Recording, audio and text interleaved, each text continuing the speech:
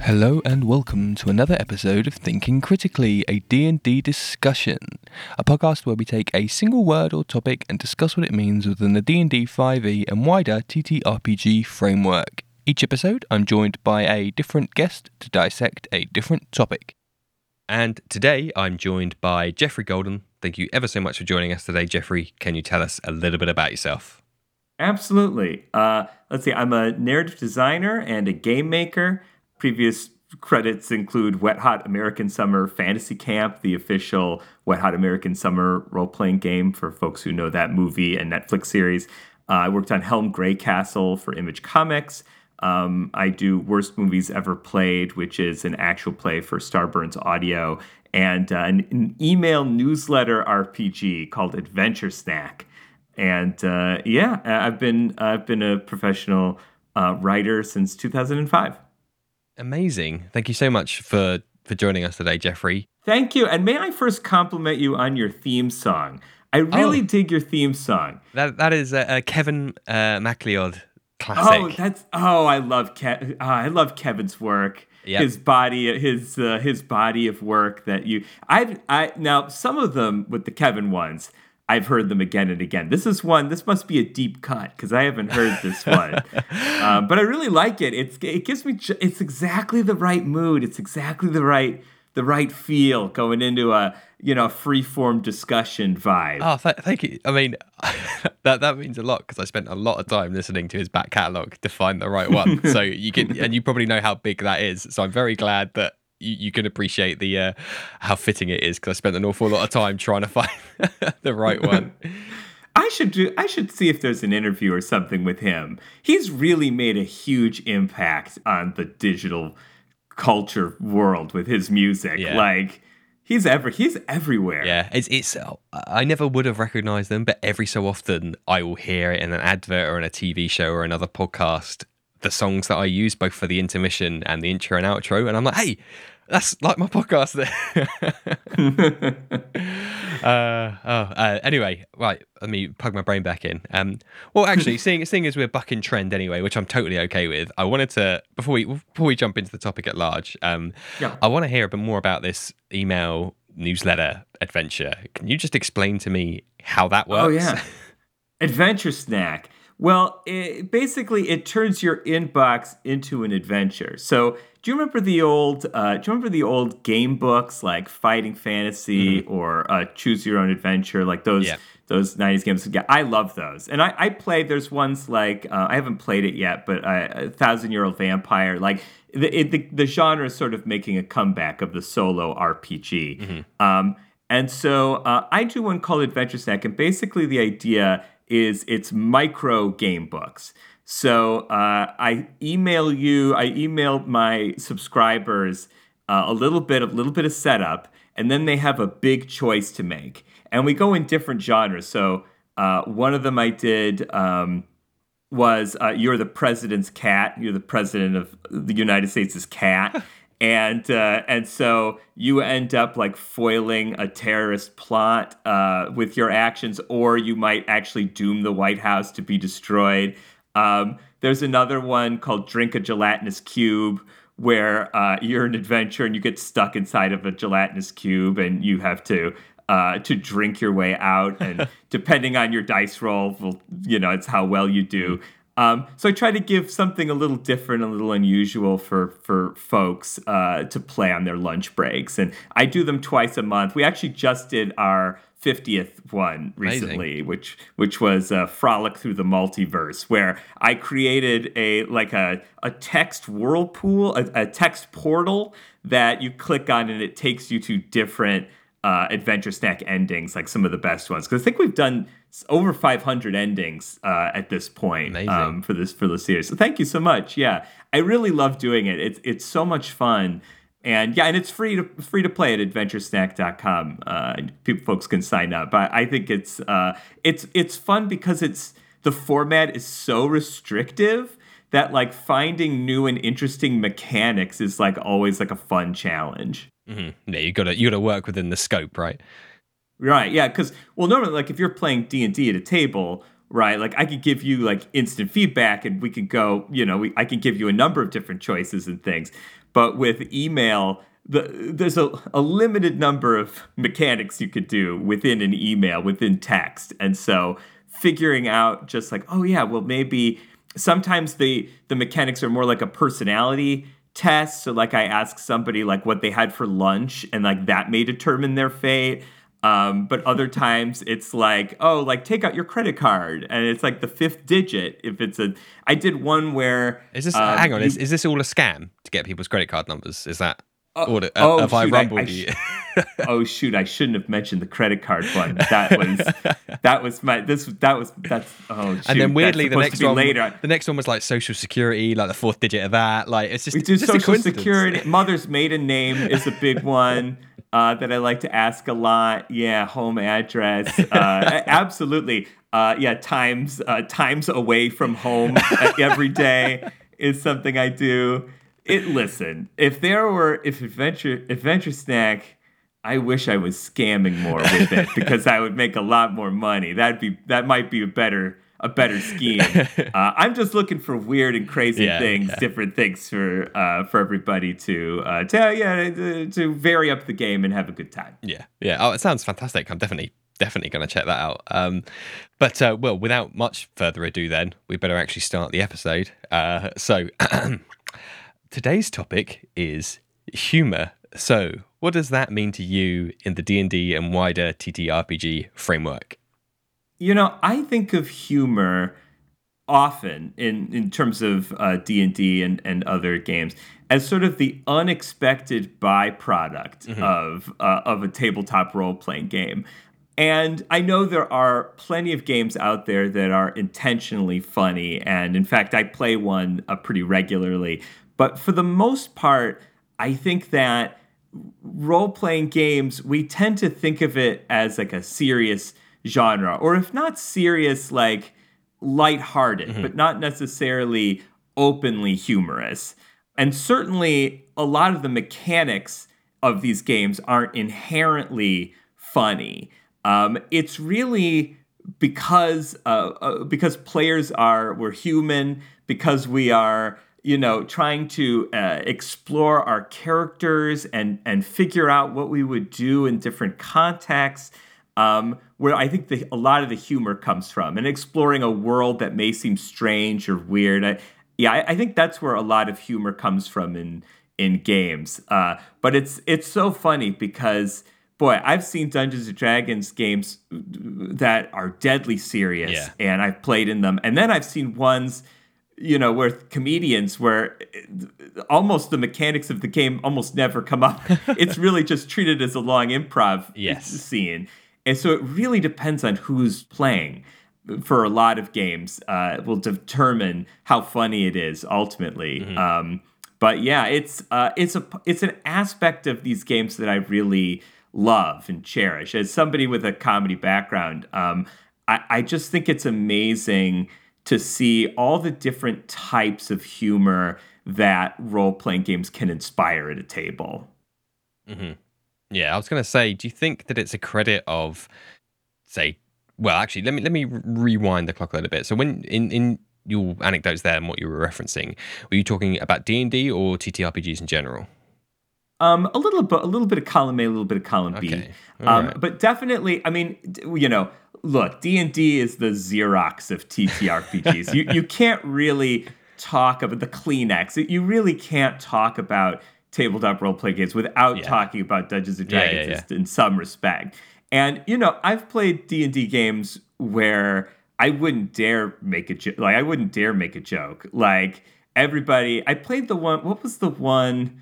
What's the one? Dungeon Crawl Classics? Is that... Yeah, where I think that's the one where everybody gets, like, 5 characters and you move them through a dungeon and then they all... they all get killed. Yep. I played a very serious game of that, which to me seems like an inherently funny mechanic, but that's maybe my sense of it. Like, I almost thought of the game. Do you remember the computer game Lemmings? Yes, yeah. That's exactly what I thought of when you said that 5 in a row. Like, you just stand on the corpse of the one that went before you to like, you just throw that on the pit trap so you can walk across. Like, right.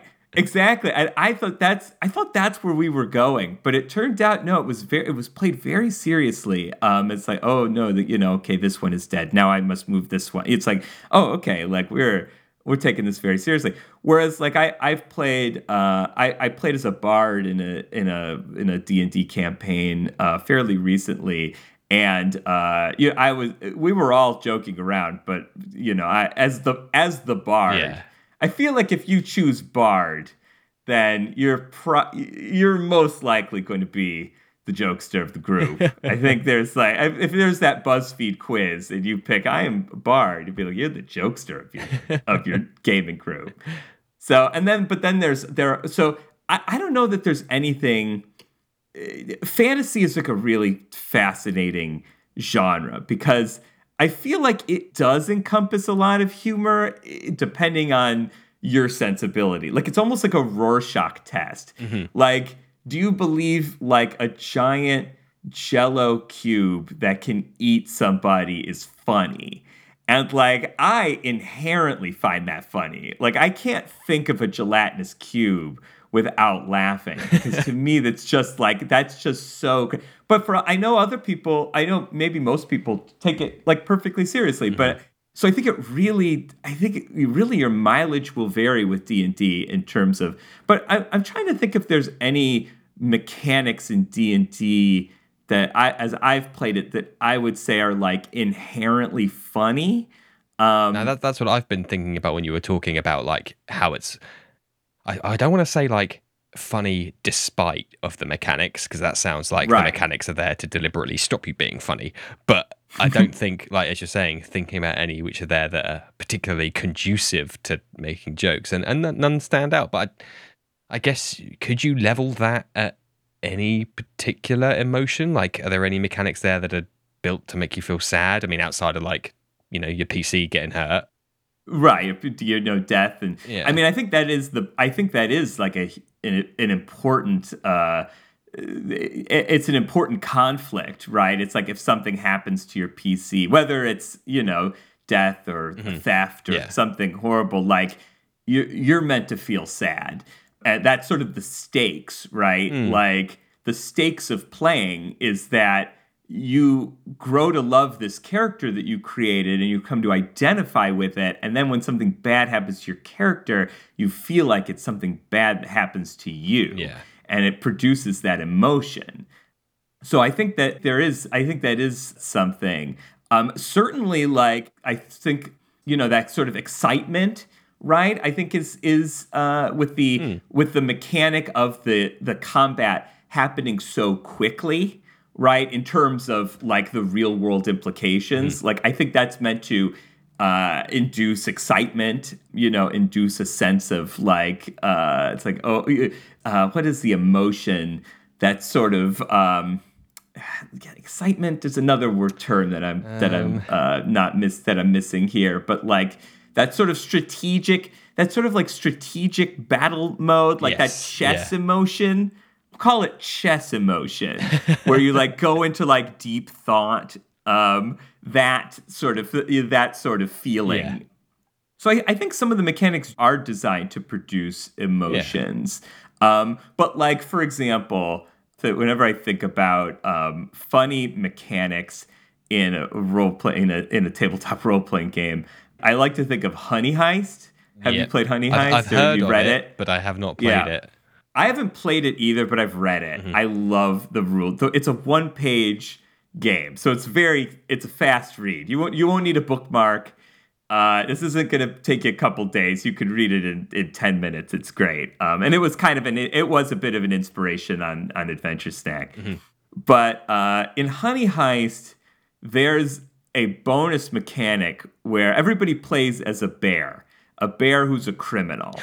And you roll different stats to see what type of criminal you are. Like if you're like the getaway driver, if you're like the hacker, and then you roll what type of bear you are. Grizzly bear, polar bear, which each have their own special, unique abilities. But there's a bonus mechanic that's just like, if you want your bear to wear a hat, roll a d6 die, and it will determine what hat your bear wears. that is purely a funny mechanic. Yeah. Now, it's a bonus mechanic, and I think the designer realized, fully aware, that like some people who maybe take TTRPGs a little more seriously, like I don't want my bear to wear a hat. Like I'm going to play this game straight. But for other people who find the premise inherently funny, and it is a very funny game, oh yeah, here's a bonus joke. Here's a joke. Here's a joke for you. But it is a mechanic. You roll a die to determine what hat you want. And who knows, wearing a bowler hat, may give you, with a particular GM, a certain advantage to, wearing a straw hat or something like that. Maybe you could use the bowler hat like it's one of those ones in James Bond that Oddjob wears. So it's like it actually has a sword in it, so I could hack open that door. Yeah. All I'm thinking of hats is that episode of The Simpsons where Homer goes to spy for the FBI on the Quickie Mart, and he's got this huge, really tall hat that's like full of like a cinema's equipment worth of recording equipment with like a huge lens sticking out the front. That's when I think of like goofy hats. That's my go-to. Hello, Apu. No, I'm just here to shop at the Quickie Mart as usual. Adjust camera in hat. Yeah. It's such that giant. Oh, it's such a funny image. There's also a show. There's also a Nickelodeon show called Big Time Rush. Mm-hmm. That was pretty funny. And they had one of the recurring gags was they had these like fern hats, because it's about like a group of kids, and they would be needing to spy on various people. And so they had these hats that on top of it looked like ferns, so they could sneak into any situation where there were like a bunch of potted plants, and they could like listen in. And then eventually the show did an episode where they end up sponsoring like they end up as sponsors of the fern hat. Like they end up as like running like a fern hat business or something, or they're like the spokespeople for the fern hats. It's a very silly show. But anyway, I digress. Fern hats could be useful in your TTRPG. I am suddenly realizing all the hidden benefits of hat attire. Okay, yeah. So I see what you mean now in terms of like mechanics there that are there just to be funny. And now I'm trying to think about it again, whether D&D specifically has any. And no, I'm kind of like disheartened in a certain way, because I'm like, oh man, there's no goofs in my game. But that's the thing, right? Like really good. And we see this with the rise of like actual play. Like you can make it funny. Like you can have a funny game. It's just that the game itself isn't really designed for it, but like it is absolutely like something players can do. And that speaks to the versatility of it, of D&D, but also to like TTRPGs, I think, as a whole. Because like unless you're playing like a game that is really focused on its mood, and which there are many, especially in the indie scene, but unless you're focused on mood, like players can kind of control the experience. And so, if you decide that as a GM, like the troll is stampeding towards you, and okay, like roll for initiative, and everybody like rolls for initiative, and it's like, okay, all right, you go first, Galahad. What do you want to do? And Galahad's like, well, all right, I'm gonna hit him and you hit him once, and the troll's like, oh no, oh god, this is too much. I'm leaving immediately. Like, I thought I could take you guys, but I cannot. See you later. Like, that's a funny choice. It's within the parameters of D&D. Yeah. It's not that's not breaking any rules, but it's just playing. It's just playing the game in a funny way. Mm-hmm.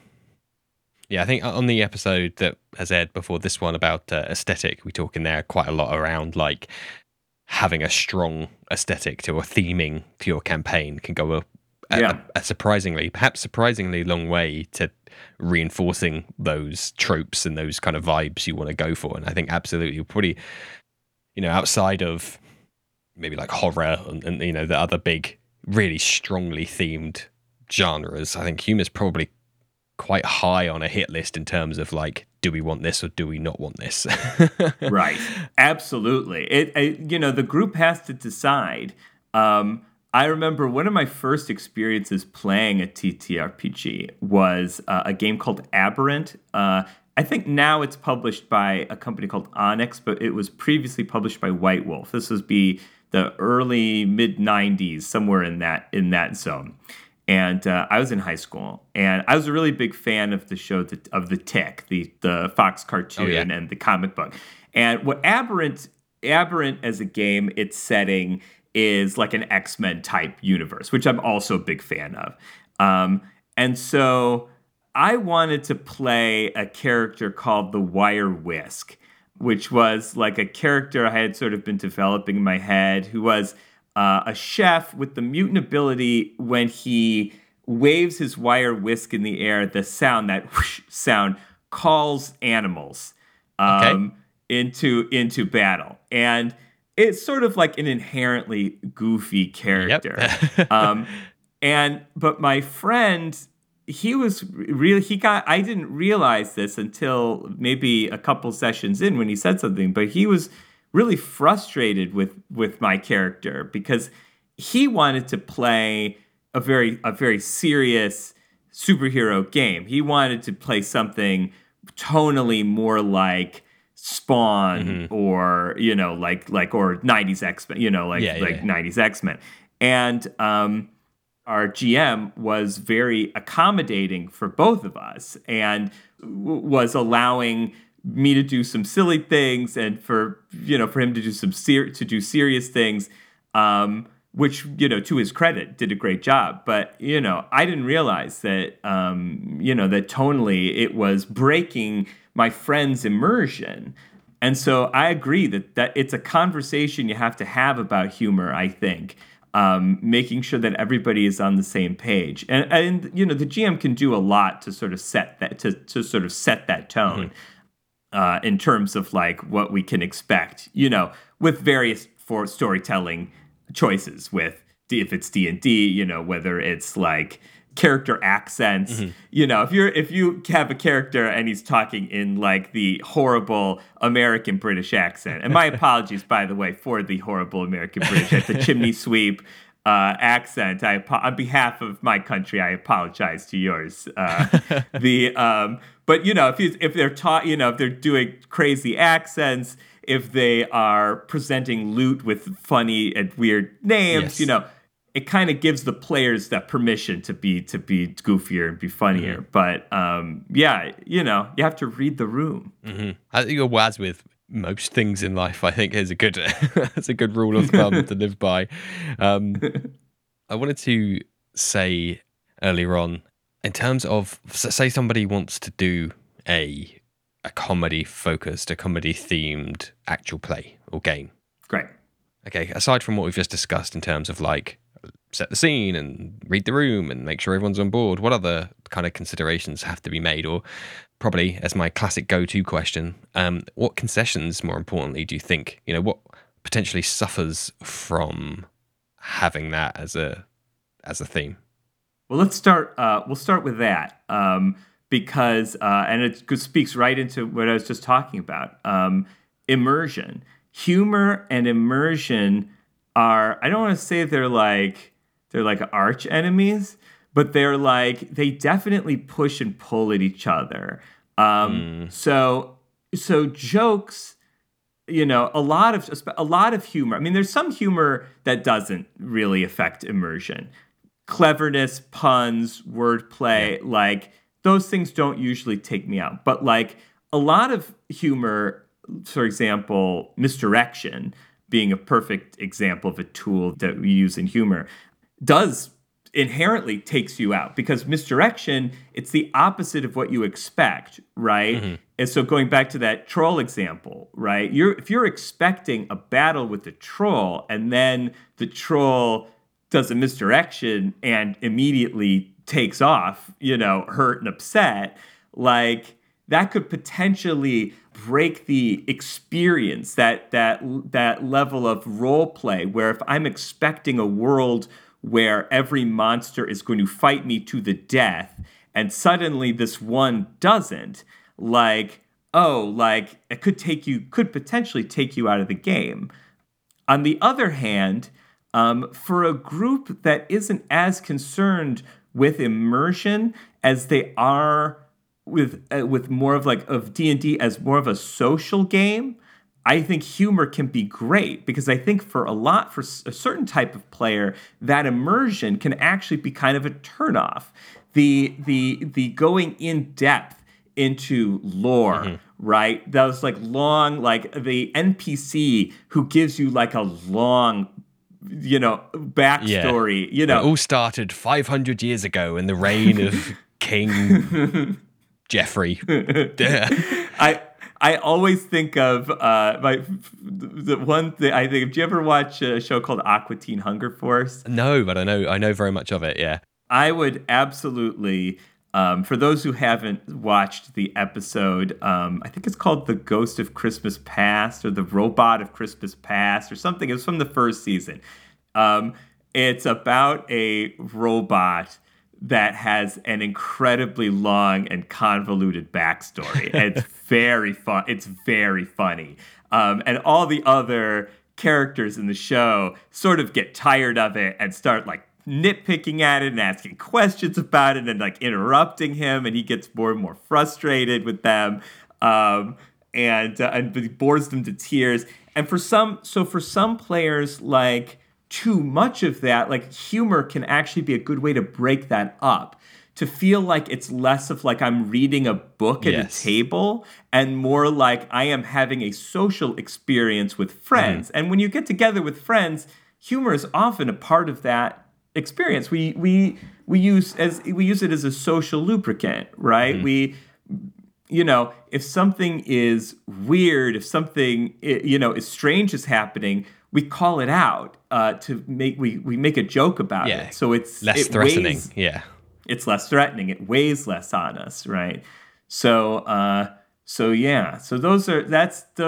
sort of there is this sort of a little bit of a yin and yang with humor and immersion. So I think you can balance it. I think you could definitely have a campaign that is generally serious but uses a little bit of humor to kind of like lighten things up, to show that it's, we're not in an ultra serious world, that we are still friends at a table here.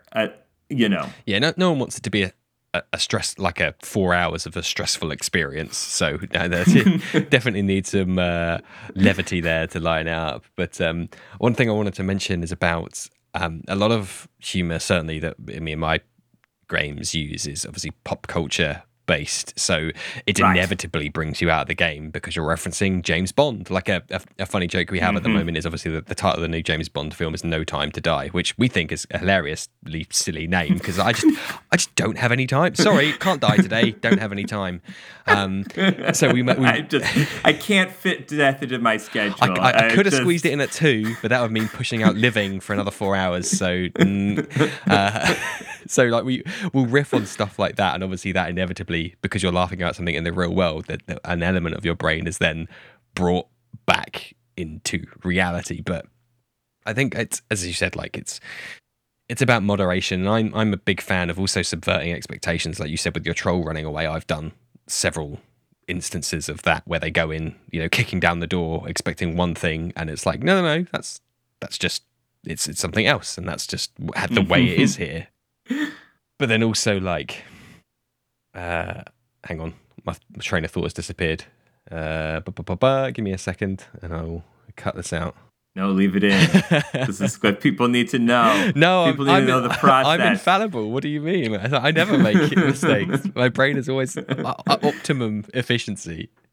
People need to think that you are a peerless robot able to generate amazing conversation topics at the drop of a hat. And if they stop believing that, they will stop listening. I cease to exist. I'm merely a fragment of collective consciousness. So their immersion will be broken, and the spell will be broken. I'm shocked with that segue back to immersion there. That was fantastic. No, I just think as I said, like it's that balance. I've always thought of it as a balance between tone rather than immersion. So I really like that take on it as well. Like I've always come at it as this is a serious bit. So as a DM, maybe like I'm trying to be poignant and I don't really want someone to make a goof here because it will kind of ruin the mood. But so I'm very interested and excited to talk about it as like not only is that going to ruin the mood, but also kind of bring people out of it, which is kind of, there's a subtle difference there. It sounds similar, but there is a subtle difference in that poor example that I've just given. But I totally get. No, I think it's a great point. And a lot of discussion with humor, there's things we categorize, but there's a lot of overlap. And this is a great example. So I didn't mention it earlier at the top, but so in video games, I'm a narrative designer. So it's my job to sort of oversee the game experience for the player. And, in addition to things like lore and characters, figuring out like tone and like how to tell the story using various mechanics is very much a part of our job. And I think narrative design is very much a part of a GM's job when it comes to crafting the experience. So tone and immersion sort of go hand in hand, but immersion is sort of the designy way of thinking of it, right? Tone is the narrative storytelling way of thinking of it. But you're absolutely right. A radical shift in tone can take you out of the immersion of the story because we don't expect tone to shift radically in our day-to-day lives. So when we see it in our art, it's jarring, and sometimes it can be used to terrific effect. We're doing a quest. Oh, but this is a real fun. This is just a real fun quest. But like, oh shoot, the big bad turned out to be here this entire time and caught you off guard. Battle stations. Oh, suddenly, right? Battle stations. Like, that can create a real excitement at the table. It'll change the tone dramatically, but it will, I think, increase immersion because you are snapping everybody to attention, Yeah. But as you were talking about earlier, like, if there's a really, an NPC is talking about like their dead brother, how they're it's like, oh, I've got to carry. Thank you so much for getting me this locket. I really have to carry on for him. And then all of a sudden he farts.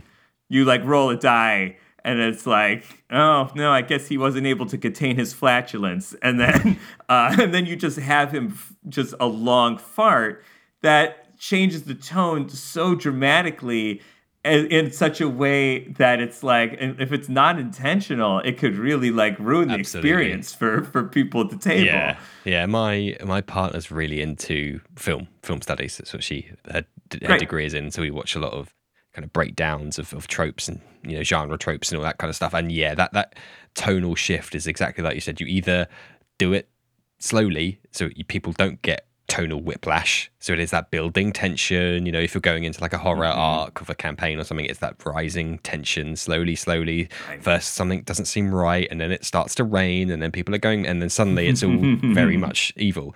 Versus like, as you said, like big bad's here and he's a vampire and he's killed everybody. Like go. So you. All right. But then like absolutely those jarring tonal shifts are a tool in the tool belt. But as with any tool, they have a specific purpose and should not be overused, otherwise they get worn out. So it is very much would it be appropriate? Like, would this be impactful or would it detract from the experience? I think that's probably the question everybody should ask themselves. And then obviously, again, with moderation.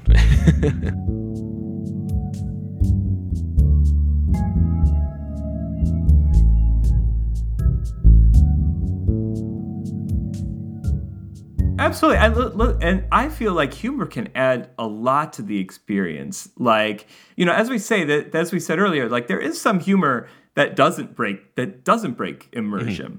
So, for example, if we're talking about pop culture references, but like if you were referencing, like you could reference like a previous campaign or like referencing like a bit of lore, could be very funny in context with a group of people. Mm-hmm. It doesn't break immersion. It's all within that world. But like reminding people about like it's like, oh yeah, remember the time you slayed that dragon through the eye?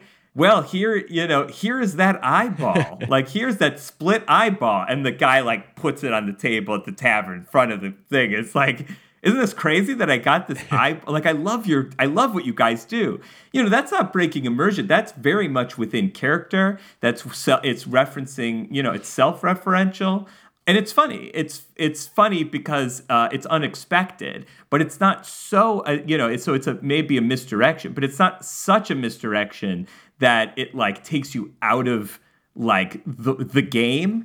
It doesn't take you out of like the experience of playing. Yeah. It's just like and then there's other jokes too. Just like, I think there was like a Twitter thread recently where somebody asked for names of like your best inn name. And in Los Angeles, we have a restaurant called In-N-Out. So I just said in, INN, and out.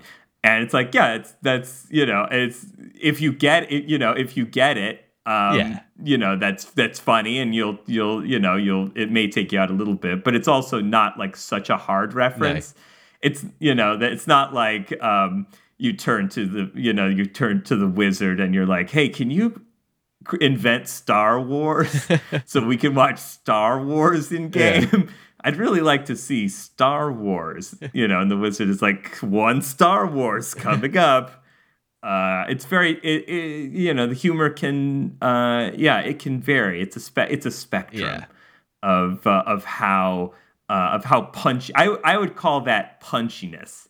I would rate it on a scale of punchiness. Nice. Like puns and clever wordplay are like it's like on the gentlest side, right? It's like, and then there's like some humor that would be very punchy. Like, for example, maybe the most punchy thing you could do would be to make fun of like one of your players in real life, like using the D&D, which is, I think I remember a story of a comedian telling me that they did this, but like basically like modeling an NPC on like somebody like the players like know, yes, or like even somebody at the table as like a caricature. Yep. Boy, like that's like all the way on the other end. That will destroy your immersion. It might even break your friend group. I guess technically it's within the rights of it's within the mechanics of D&D, but it's definitely not in the intention or the spirit of it. I once debated when I tried to get a couple of my close friends who are very much not TTRPG culture based, I think is probably the best way to put it. And I debated being like, please let me run a game for you, and I will build you character sheets, and I will make them, like you just said, like caricatures of them, just so they could kind of like, it would, just because it would be funny, and we could play on, we've known each other a very long time, so we could play on those kind of like historical jokes that we've had over 20 plus years of friendship, to be like, one of my close friends, he's big into his weightlifting and his gym, so he's always like shredded, and so he would obviously, like, I would have made him like an obtusely muscular character, like disgustingly muscular, like just to really be like, oh, of course that's Chris's character. Like, why would you think of anyone else? And that's funny, because here you're talking about it almost in the reverse context of like using humor as a technique to immerse these players, because that is something you can do, right? Is you can, for some, a fantasy, an elf fighter, like, doesn't mean much to them. No, exactly, right? Yeah. Because they don't know the tropes, and they don't know.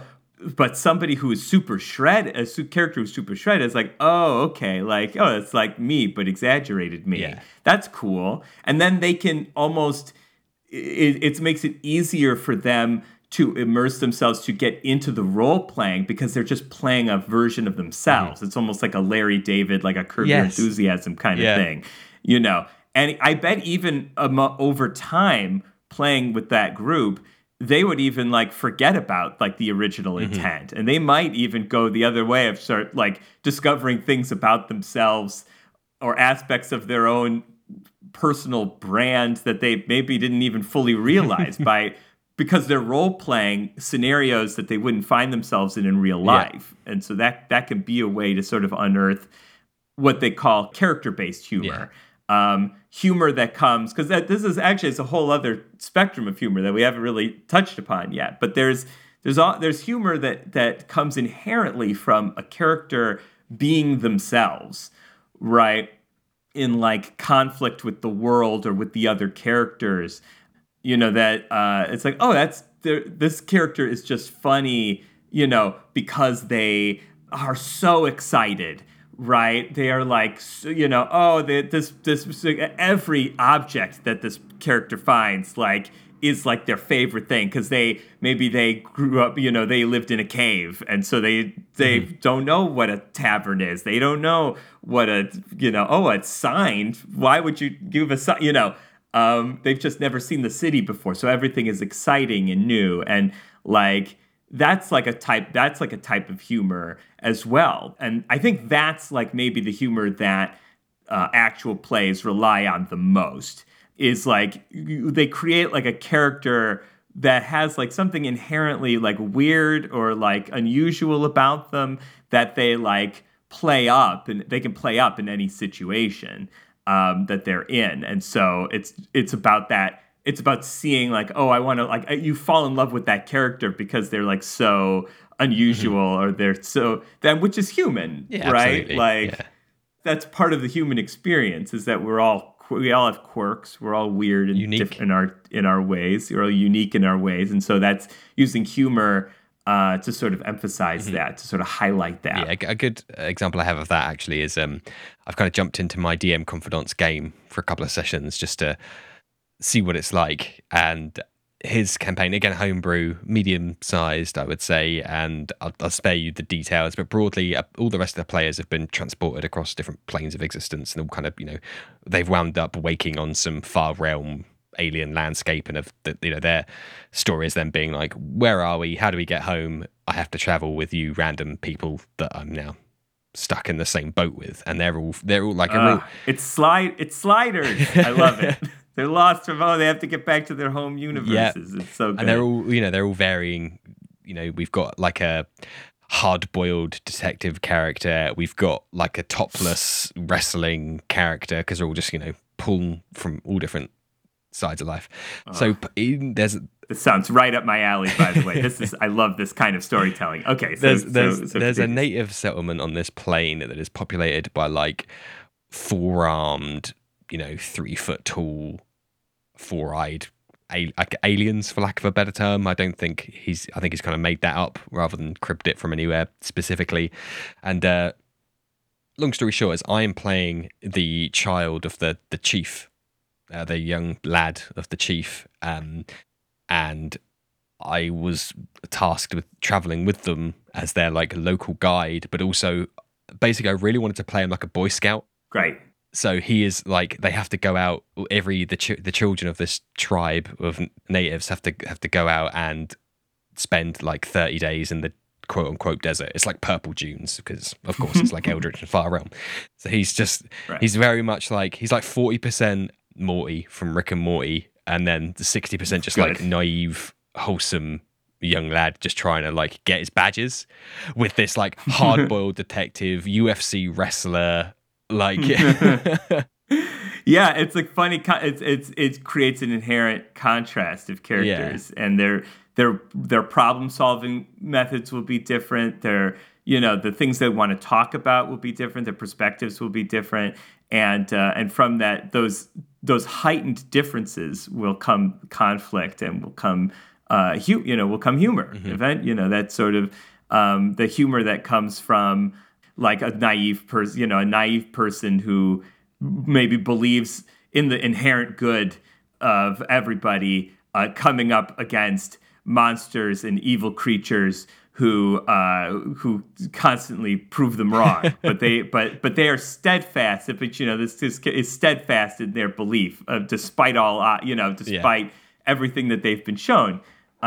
Which is great, and it shows it's a part of the human condition, is that we don't always adapt as easily as you would think we would. And so there's a lot there that happens a lot where it's like we come into situations where we think we know the answer. We have our defined point of view, and it does not serve us well at all. And we don't realize it until it's too late. And it's funny. It's funny to watch. It's funny to watch, and it's funny to watch a group of people for whom sparks fly. Yes. Or who might, or the opposite, or who may unexpectedly find things in common with each other, which can be a great misdirection. It's like, it turns out that the hard-boiled detective was a naive young boy himself. The only reason he was lashing out at him was because he saw himself in him. Yeah. And so he can recall stories from his past where he was, suckered, or where he was, that are fun, that are funny, and that he can. It's a surprise when he lets down his guard. He's a completely different. Seems like a completely different person from the one that he, from the perspective he's putting up. Kind of the facade he's showing the world. Yeah. I must admit, all the rest of the guys have also like really dived in it, and it is actually, despite the quite serious situation they found themselves in, they are, I think, enjoying the levity that he brings, and they're all like, "Oh, don't worry, we'll get you have the killing blow on this, so you can get your Neogi Slayer badge, your pin, your stitching next time you go home." And I'm like, "Oh, geez, okay, thanks, I guess." And also he's playing a ranger, but I've dumped a lot into stealth because I love marrying mechanics with the theming. And of course, he's like a shy, naive, never left town before boy. So I kind of lent into I just want to blend into the background all the time. I'm like a wallflower. So like anytime anything is going slightly awry, I'm like, yeah, I'll bury myself in the sand. I'm not. This is not. He's scared. He's well scared right now. Which is what you want. You want that's entertaining for the group, because even if they even if some of them are like, oh, I wish you would help, like mostly they're probably just thinking, oh yeah, that's our boy, that's our scout, of course that's what he does. Of course he runs and hides. Like that's hilarious. That's funny. That's just knowing, being able to predict what somebody's going to be able to do so accurately is funny. Is another funny thing. So that's great. I don't know how I could take that premise like super seriously. Yeah. Like I feel like as a player, like all I'm thinking is like Spider-Verse and just like the crazy over the top conflicts that come from all these characters from different universes, like having to work together. Like I find that inherently funny. But yeah, it's all about tone, right? Mm-hmm. It's all about the tone you want to establish. Yeah, and I think I personally am a fan of that juxtaposition, which is probably self-evident with the anecdote I've just gone through. But yeah, I do like having, serious face characters next to non-serious face characters, just because it can lead to those kind of unique interactions. And in fact, another game that I play in was actually been on hiatus now for probably pushing 2 years. But we were doing the like good cop, bad cop real estate agents. It's actually a riff from an Always Sunny in Philadelphia sketch. Great. Where they play realtors, and one is like, you will buy this house, you will buy this house, and the other one's like charming and smoochy and sleazy. And that's that was me as the angry one, as a Goliath barbarian playing with a gnome. Druid, a gnome druid as the charming one. It's that those two side by side, like honey and vinegar real estate was that's so funny. That show's so funny. And yeah, like it's a classic straight man the gag man dynamic there. Where you have somebody who takes life very seriously paired with somebody who is, freewheeling and maybe a little eccentric or annoying or something. And then, you put those two together. That's even funnier.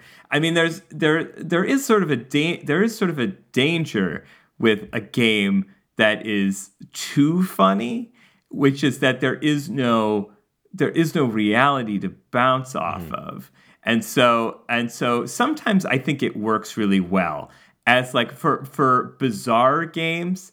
Like I think that if the idea is that everything is like this is like a weird world where things are just bizarre, it's an Alice in Wonderland type scenario. I think it totally works when everything is funny. Like that's cool.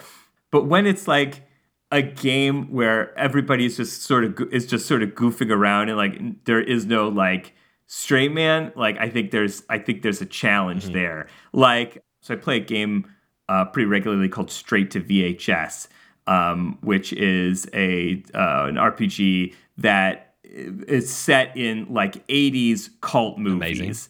Amazing. It's fantastic and it's free to play. It's a completely free game from Lost Cat Games. And if you want to hear how it sounds, I do a podcast called Worst Movies Ever Played on Starburns Audio network, and we've done 5 movies with it, so 10 episodes, and we're doing more.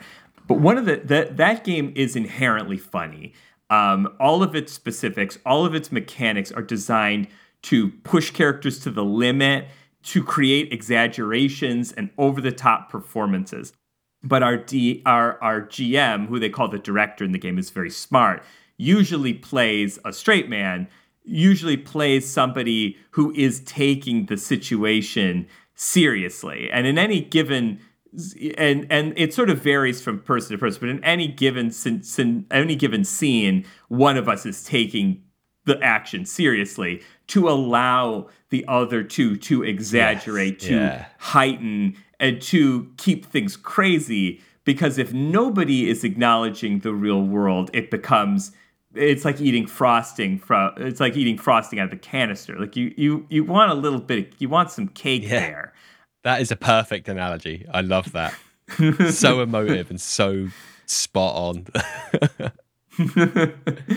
Thank you. Yeah, you need that base level of reality there to bounce the humor off of. At least I think it helps. Well, but otherwise the stakes just kind of melt away. That's right. Yeah, and in our games, for it's Straight to VHS are always high stakes because that's where a lot of these movies are. So, taking, even when we are hyper exaggerating, we're always trying to play to the reality of the situation. So, there's a scene at a funeral, and like the scene is set beautifully, where it's like the director has described it eloquently, where it's like a funeral for a soldier and for a renegade loose cannon soldier. And so, there's like taps is being played. The sun is high in the air. People are crying. There's flowers on the gravesite. But then all of a sudden, his like twin brother comes in on a motorcycle and it was like, screw you guys. That's and then he's the sequel. It's like, we broke it. We set up the dominoes on purpose in order to knock them all down with humor. It's a way of doing it. So yeah, there's so many. That's the thing about humor in games. There's just so many different ways to approach it. I was going to say, like, I imagine this conversation might be tougher than it's turned out to be, because when you're just talking about like stand-up comedy, the most kind of like, when I say two-dimensional, I mean it's literally just a person telling jokes. I don't mean that in a derogative term. I just mean it's just a person telling jokes. So no, I agree. Stand-up is often considered as like the base unit of comedy. In my ISO standard measurement of comedy, stand-up is one piece of comedy. One unit of comedy. But that one stand-up joke is considered like it's like a Lego brick that you're using. But that when people always talk about that, they always say you could debate, you could write a thesis and debate for hours on the subjectivity of comedy and all this stuff and the other. And I was like, oh God, what have I opened up here into this discussion? Am I going to be drowning like way out of my depth into, why do people find things funny? And it's like, well, I don't know. I didn't study psychology, but I think for the purposes of a game, right, it's because you go into stand up to make people laugh. Like that's the thing. And that's why I brought at the very beginning, I was saying, in a tabletop game, it's often, humor is often a byproduct. It's often like an unexpected but pleasant surprise in your game because people, the games don't often go as planned. And I think that is funny. And that whether it's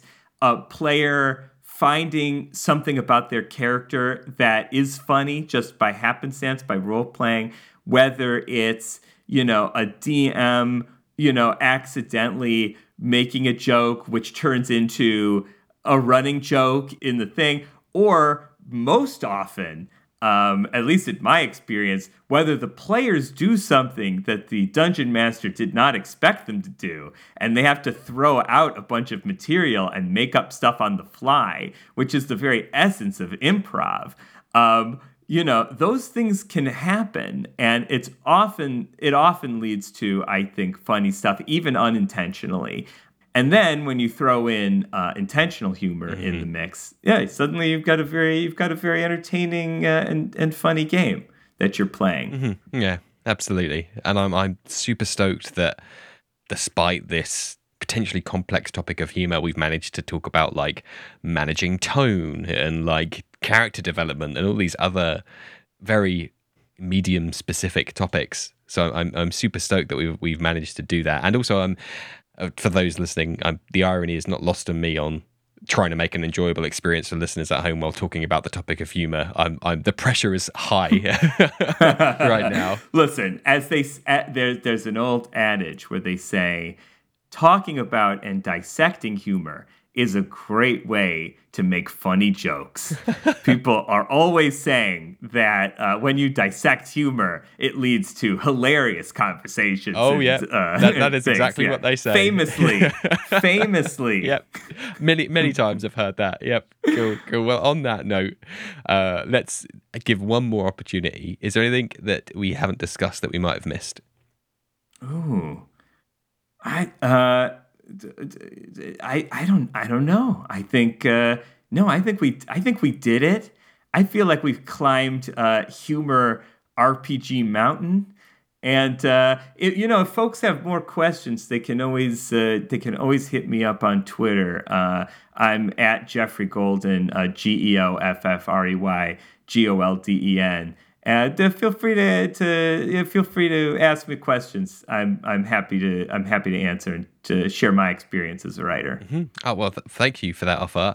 Slight criticism is you've jumped ahead of my schedule somewhat, so you're going to be docked in terms of my guest rating there. But I am. We were so close. First of all, I didn't know I was being rated, so that's interesting. You did tell me at the beginning that I wasn't being recorded, which I appreciated when we were talking earlier, because sometimes podcasters don't do that. And then you end up with some of the stuff that you didn't expect being on the podcast. But I didn't realize that there was like an Uber-style rating system for your guest. Is there like a burn book for your guests too? Or you like put their picture in a book and you're like, you talk about this is what was cool, but this is what was lame about this guest. No, not all. You've been a stellar guest, as have all of my guests to date. Don't play favourites. But on that note, is there anything you would like to promote or plug? Oh, absolutely. I've been writing TTRPG stuff for years now, but I've never done anything on the DM's Guild, and I wanted to make one of those 30-page one-shot adventures. Like I really wanted to do like one of those like those really cool like memorable one-shots. And so I've got one coming out. So it will release September 28th. I would take it it's probably out by this time this airs. And it's called Target Run on the DM's Guild. And it's a 5e sports comedy module in the tradition of Caddyshack and the Mighty Ducks, those like 80s and 90s like wacky sports comedies. So this is very much like a respite for players, this is, you're doing a long campaign and you want to give them a break. The Target Run is really a cool module for that. Basically, you are aiding Tazvan, who is the first dwarf to try to compete in the prestigious high elf sport. And so she hires you and the fellow adventurers as her entourage, but you end up playing the sport against the all-stars of the sport in order for her to be admitted. But meanwhile, it turns out that the country club, sort of the treetop country club that they're playing in, happens to be the former land of a group of pixies who have become revolutionaries and are trying to take back the land that they were cheated out of. So there's this sort of interesting undercurrent of justice needing to be done, in addition to the fun of playing the sport. And the cool thing is the sport can actually be played separately from Target Run, so you can just take that out and just put it in your game. So it's like a team archery competition that you can play with friends called Allagan. So it's kind of a twofer. If there's not a training montage, I don't want to know. There's definitely there's definitely like a funny training sequence for sure. Good. So you'll get exactly what you asked for, and that's called Target Run on the DM's Guild. Amazing. Well, that sounds fantastic. I'm a huge fan of like 80s films as well, so I am all over everything we talked about today. So that sounds fantastic. So I think all that's left to say is thank you ever so much, Jeffrey, for this discussion on humour. It has been very funny. Oh, Dan, you're such a great host. Thank you so much for having me on. I really enjoyed the show, and it's a pleasure talking with you today. It's been my pleasure. And thank you, everybody, for listening at home. I hope you have found it just as humorous as I certainly have. All the links, as usual, will be in the description, including, was it Target Run? Yes, Target Run. So chuffed with myself. I don't know if that's an expression in the UK. It's a double meaning. In the US, we'd say we're going on a Target Run, meaning we're going to the store Target. Do you have Target? No, we don't. We don't have Target, but obviously I know of it. Oh, okay, great. Yeah, so that's it. So it's sort of a twofer, but you are literally running in the game. You are running and shooting targets, like almost like laser tag. Yeah. So with archery. So it's a double meaning. That's good. Well, thank you. That's a little bit of cultural differences there. I'm trying to think of an equivalent here. And we made it funnier by dissecting it. We made the joke so much funnier, which I'm very happy about. Absolutely. Yeah. It's not a shadow of a doubt in my mind. So thank you, everybody, for listening at home. Do check out Jeffrey's stuff. I would very much encourage it. Otherwise, thank you all for listening, and good night.